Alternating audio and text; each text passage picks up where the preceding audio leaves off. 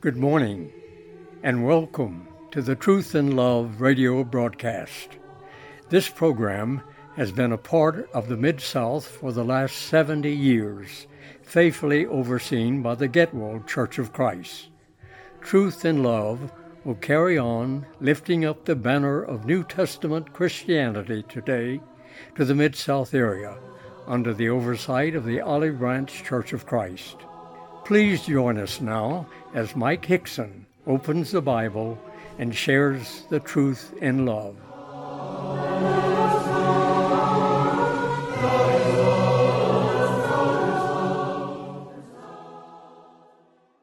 In Matthew chapter 21, we have an account of Jesus teaching in the temple. And the Bible tells us that the elders and chief priests confronted him, asking him a very pointed question. They wanted to know, by what authority are you doing these things? And who gave you this authority? Jesus then answered and said to them, I also will ask you one thing, which if you tell me, I likewise will tell you by what authority I do these things. The baptism of John, what was it from? From heaven or from men? And they reasoned among themselves, saying, if we say from heaven, he will say to us, why then did you not believe him? But if we say from men, we fear the multitude, for all count John as a prophet. So they answered Jesus and said, we do not know. And he said to them, neither will I tell you by what authority I do these things. That's found in Matthew chapter 21, verses 23 through 27. In our study today, we want to pose this question. By what authority do you do these things? The question that the religious leaders asked of Jesus was a valid question. Matter of fact, it was a fair question. They simply wanted to know, by what authority are you doing these things? And who gave you this authority?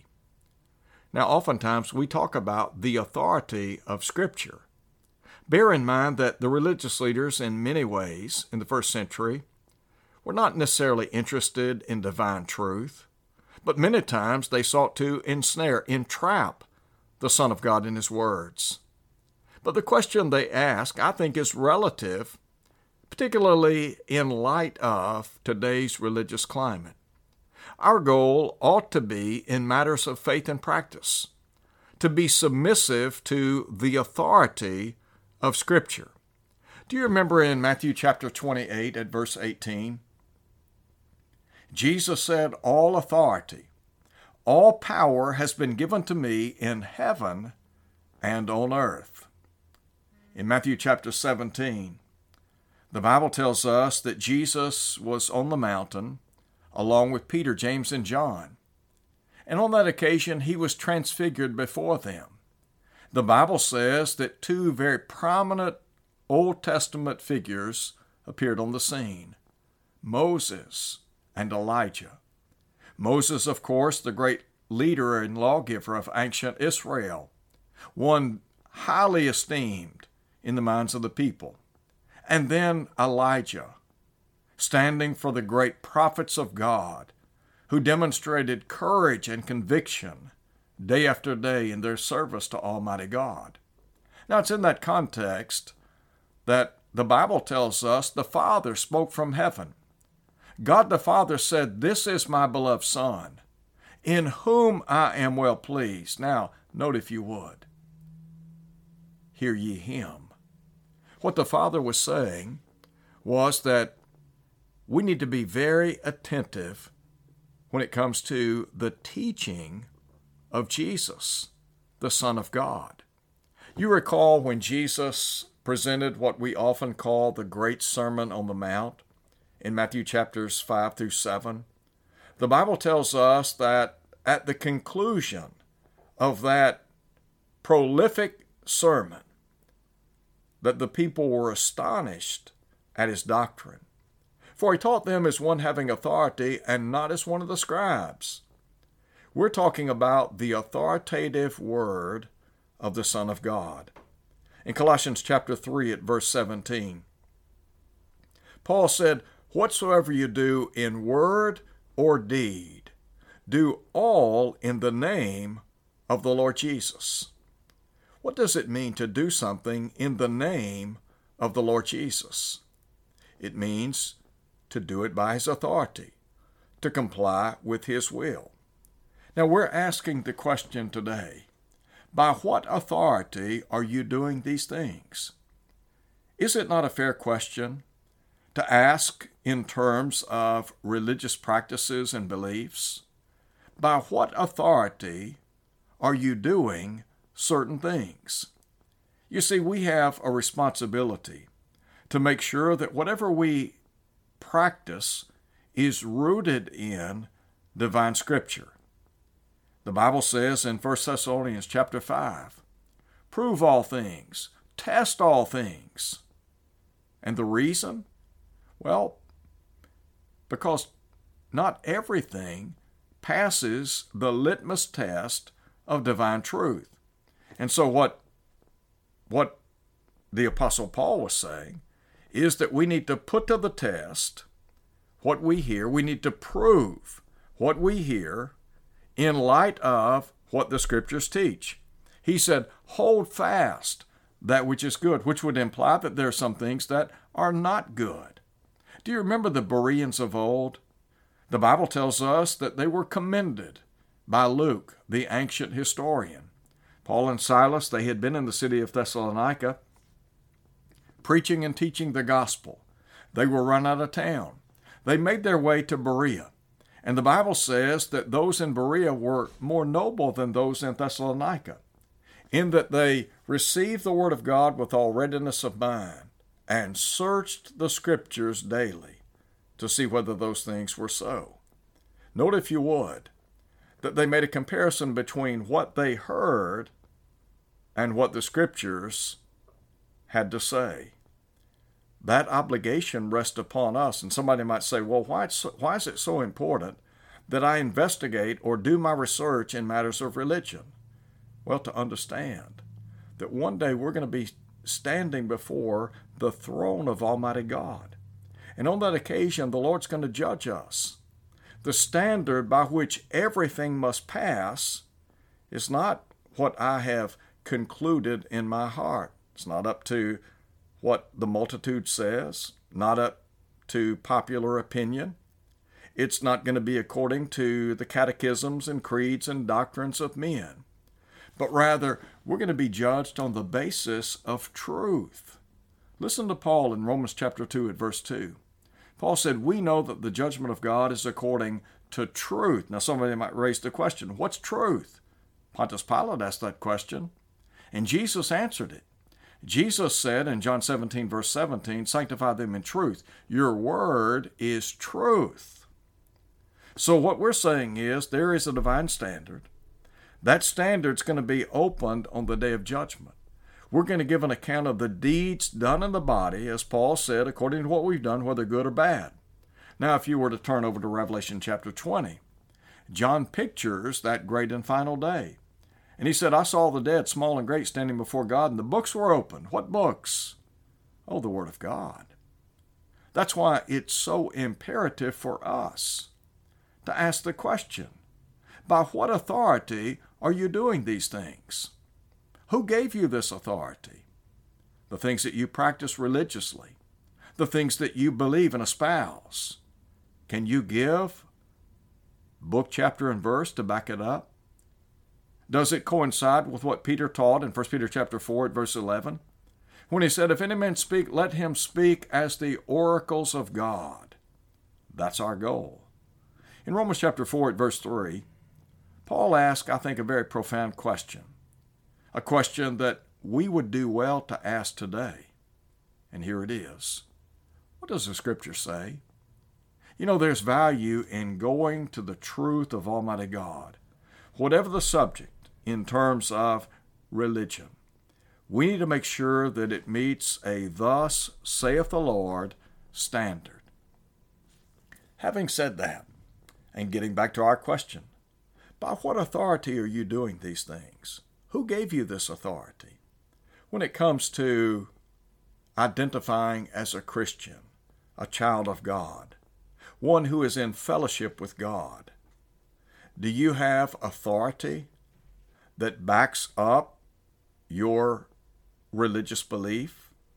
You know, there are a lot of people in the world today, if you were to ask them, how do you become a Christian? I know what the vast majority of those in the denominational world teach. They often say, accept the Lord Jesus Christ into your heart, and then recite the sinner's prayer. Once you do that, you're a child of God, and then just go join the church of your choice. Well, by what authority do they teach that? I mean, can you give me some scripture to back that up? Well, you remember back in the book of John, in John chapter 14, Jesus said to the apostles that they would be the recipients of the Holy Spirit, and he would teach them all things, bring all things to their remembrance. In chapter 16, verse 13, Jesus said, again, we're talking about a conversation that took place between the Lord and the apostles. And Jesus said that the Spirit of truth would come, and he would guide them into, listen to him, into all truth. Now, let's just jettison forward in time. Pentecost Day has come. The church is about to be established. And the Bible tells us on Pentecost Day, Peter and the other apostles stood before a multitude of people in the city of Jerusalem. And the Bible tells us that Peter preached the death, burial, resurrection of Jesus Christ. Furthermore, he pointed out that the Lord Jesus Christ had ascended to heaven, and he is now seated at the right hand of the Father, sitting upon a spiritual throne, that is, the throne of David. Bear in mind that the apostles were inspired men preaching an inspired message, because in Acts chapter 2 verse 4, the Bible says that they began to speak in other tongues as the Spirit gave them utterance or directed them. In verse 36, Peter, in his presentation of divine truth, said, let all the house of Israel know assuredly that this same Jesus whom you crucified, God has made both Lord and Christ. Now, verse 37 is a very important passage of Scripture. The Bible says that when they heard this, they were cut to the heart, pricked in their heart. And they cried out and said, men and brethren, what shall we do? Now listen, that's a powerful question, isn't it? In light of the fact that they were guilty in many respects of the death of God's only begotten Son. Many of those people had blood on their hands. They wanted to know, what can we do to remedy our sinful dilemma? Well, the Bible tells us that Peter responded. Now again, Peter is an inspired man preaching an inspired message. And so when they asked that question, men and brethren, what shall we do? Peter said, repent, and let every one of you be baptized in the name of Jesus Christ for the remission of sins. Before we comment on this particular verse, I want to go back and maybe look at a passage or two in connection with what we're discussing right now. If you go back and look to Matthew chapter 16, the Bible tells us that Jesus is in Caesarea Philippi. He's in northern Palestine. And on this occasion, he asked the disciples, who do men say that I, the Son of Man, am? And you remember they said, well, some say you're John the Baptist, some Elijah, others Jeremiah, one of the prophets. Jesus then asked this very powerful question, but whom do you say that I am? And Peter spoke up. And Peter said, you are the Christ, the Son of the living God. And Jesus then said, blessed are you, Simon Bar-Jonah. Flesh and blood has not revealed this to you, but my Father which is in heaven. And I say to you, he said, upon this rock I will build my church, and the gates of Hades shall not prevail against it. In verse 19, he said, I will give you the keys of the kingdom of heaven. Those keys were not only given to Peter, but to all the apostles. You might tie in to that passage, Matthew 18 at verse 18. Keys signify authority, don't they? What the Lord was saying is, I'm going to give you the keys of the kingdom of heaven. In other words, I'm going to give you the keys whereby you can unlock the doors to the kingdom of the church so that people might enter. On Pentecost Day, we have the Apostle Peter, along with the other apostles. They're preaching the gospel.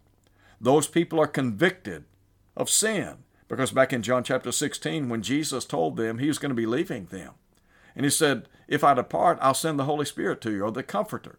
And when he comes, he's going to convict the world of sin, unrighteousness, and the judgment to come. It's exactly what happened on Pentecost Day. So they wanted to know, men and brethren, what shall we do? Well, Peter told them. He told them exactly what the Lord legislated for people to enter the kingdom. Well, what was that? They needed to repent, number one. Number two, they needed to be baptized into Christ. Now, do you remember what we said about Colossians chapter 3, verse 17? When Paul wrote, whatsoever you do in word or deed, do all in the name of the Lord Jesus. That means to do it by his authority. So when Peter, on Pentecost Day, commanded those people to repent and be baptized in the name of Jesus Christ for the remission of sins, all he was saying is that based upon the authoritative word of the Son of the living God, if you want to enjoy the remission, the forgiveness of your sins, number one, you need to repent. And number two, you need to be baptized. Well, why? So that your sins might be forgiven you. Now, I know that there are a lot of people in the world today. They waive off New Testament baptism. Some months ago, there was a lady that came to one of our Bible classes. She came to one of our morning Bible classes at Olive Branch. I never will forget, when class concluded, I was talking to someone, and she patiently waited until I finished. She came up to me and immediately said to me, they say you have to say the sinner's prayer to become a Christian, but the Bible says you need to be baptized. And then she went on to say this, my pastor said, all I have to do is say the sinner's prayer and I'll be a Christian, a child of God. And then again, she said, but the Bible says. So here's my question to you. By what authority does anyone in the denominational world have to legislate the sinner's prayer? There's no authority for it. You can search the scriptures from cover to cover. You will never read about any person becoming a member of the church you read about in Scripture having recited the sinner's prayer. Now, somebody might race to 1 John chapter 1, verse 9 and say, oh, but John said if we confess our sins, he's faithful and just to forgive us, to cleanse us from all unrighteousness. Well, look, that's good Scripture. But the problem is, John's not talking to alien sinners in that context. He's not talking to people outside a covenant relationship with the Lord. He's talking to people that are in Christ, that enjoy God's second law of pardon. When people are baptized into Christ, they contact the blood of Christ, which washes away all sins. Furthermore, they are added to the body of Christ. And the Bible tells us that those who have complied with the conditions of salvation, who walk in the light as he is in the light, the assurance is the blood of Jesus is constantly at work in their lives. And so if they stumble and fall, the remedy is confess, repent, and what happens? Forgiveness occurs. That's what John said in 1 John chapter 1, verse 9. In chapter 2, he would say, my little children, these things I write to you, that you sin not. But if any man sins, let him know he has an advocate with the Father, Jesus Christ the righteous. The picture here is that of Jesus standing before the bar of heaven, pleading our case. And the means by which we stand justified in the eyes of God is his blood. That is, the cleansing power of the blood of Jesus. So, if a person hasn't complied with the terms of pardon, Is that person a Christian? Not according to Scripture. Listen to what Jesus said in Mark 16, verse 16. Jesus said, "He that believeth," number 1, "and is baptized," number 2, "shall be saved," number 3. Now, there are folks in the religious world that will say, well, you know what? Baptism is an outward sign of an inward faith. They'll say that you're baptized because you're already saved. Is that what Jesus said? Look again. Jesus said, "He that believeth and is baptized shall be saved."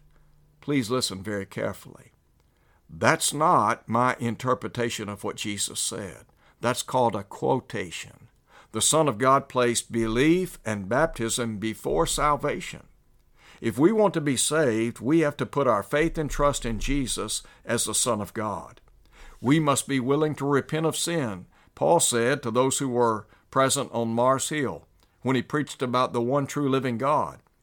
He said, "The times of ignorance God winked at, but now commands all men everywhere to repent." Jesus said, "Repent or perish," Luke chapter 13, verse 3, along with verse 5. So we put our faith and trust in Jesus. We repent of our sins. Repentance is simply a change of mind followed by a change in our actions. And then to confess with our mouth what we believe in our heart. Well, what is that? That Jesus is the Son of God. But we're not finished. No, the Bible says that we are then to be baptized into Christ. Why? To be saved, Mark 16:16, so that our sins might be remitted, forgiven, Acts 2, verse 38, so that our sins might be washed away, Acts 22 at verse 16. Now here's another thought. Those who comply with the conditions of pardon set forth by the apostles, they enter the church or the kingdom of God. Now wait a minute, somebody says. I thought we joined the church. Or I thought we were voted into the church. In Acts chapter 2, some 3,000 people obeyed the gospel on Pentecost Day, verse 41. In verse 47, the Bible says the Lord added to the church daily those who were being saved. All right, who then are the saved? Well, the saved are those who are in the church. Well, who are in the church? Those who are saved. Well, what did they do to enter the church, to be numbered among the saved? They believed in the Lord Jesus Christ, repented of their sins, confessed His sweet name, and were baptized into Him. For what reason? So that they might contact the cleansing power of the blood of Jesus. We can't be saved separate and apart from the blood of Christ. And the only way we can contact that blood is to be baptized into Christ, because when we're baptized into His death. Now, He shed His blood in death, John 19:34 and 35. And Paul said in Romans chapter 6, verse 3, "Know ye not that all we who were baptized into Christ Jesus were baptized into His death?" In Ephesians 1:7, Paul said, "In Him," that's in Christ, "we have redemption through His blood, the forgiveness of sins, according to the riches of His grace." Now, that being said, I've asked the question, by what authority can you say you're a child of God, you're a Christian? Can you back it up with the paperwork, or what? Can you back it up from what the Bible says? That's the paperwork. In other words, that's the deed that shows whether or not we belong to the family of God. Let me ask this question. By what authority are you a member of the church that you identify with? Now, again, there are people today that say, well, you know, the church is really not that big of a deal. I mean, after all, you can have a relationship with Jesus separate and apart from the church. Look, that's not what the Bible teaches. And when we ask the question, by what authority are you doing these things? I want you to just think about this for a minute. Did you know that there is not a single denomination in existence today that has God's stamp of authority or approval resting on it? Not a single one. You mean to tell me that out of all these varying religious organizations, that there's just one church recognized by Jesus? Well, don't take my word for it. Go back and read Matthew 16, verse 18. The Lord said to Peter, and I also say to you, that you're Peter, upon this rock I will build my church. Two things that stand out here. Number one, Jesus said, I will build my church. That's possessive in nature. The church belongs to whom? To the Lord. But then he said, I will build my church. Not churches, plural. No, he said, I'll build my church. Well, how many churches are authorized by the Lord? Look at Ephesians chapter 4. Paul said there's one body and one Spirit, even as you're called, in one hope of your calling. One Lord, one faith, one baptism, one God and Father of all, who is above all, over all, and in you all. That's Ephesians 4, 4 through 6, all right? If there's just one body, here's the question. What's the body? Back up in your Bible to Ephesians 1, 22 and 23. Paul said he put all things in subjection under his feet, made him to be head over all things to the church. Listen to him, which is his body, the fullness of him who fills all in all. Ephesians 1, 22 and 23. In Colossians 1:18, Paul said, talking about Christ, he is the head of the body, the church. Well, who's the head of the body? Jesus is. He's the head of the body, the church, which is the beginning. The word beginning there is a very important word. It means active cause, the source from which something came into being. So what are you saying, Paul? He is simply saying that the church owes her origin to Jesus Christ. Well, why? Because Jesus promised to build the church, Matthew 16:18. You see, he is the founder of the church, but not just the founder. No, he's the foundation. The church doesn't rest on Peter, because if it rested on Peter, it'd be resting upon fallible man. No, the church rests upon the foundation of Jesus. Here's what Paul said. Other foundation can no man lay than that which is laid, which is Christ Jesus. 1 Corinthians chapter 3, verse 11. Furthermore, Paul said in Ephesians 2 that Jesus Christ is the chief cornerstone. Everything rests upon the Lord. So Jesus Christ, he is the founder of the church. He is the foundation of the church. He's the one who built it. He bought it with his blood. Acts 20, verse 28. Now, if Jesus Christ built the church, bought it with his blood, it cost Jesus his divine blood, then wouldn't it stand to reason that it would belong to him? Why would the church in the New Testament, why would it wear any other name than Christ? Now, I can read about the church in the New Testament some 95 times in the American Standard Version, 1901. I can read about the kingdom of God, the kingdom of heaven.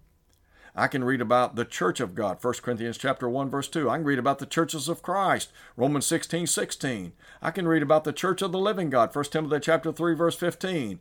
But I cannot read of one single solitary denomination in the Bible.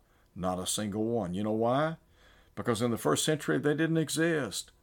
There was not a single denomination in existence in the first century.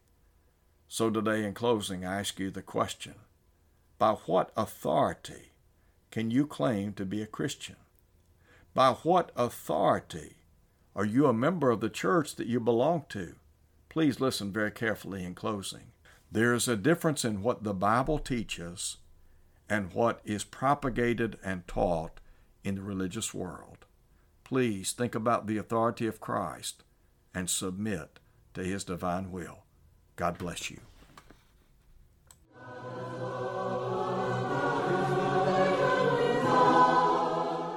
Thank you for listening today.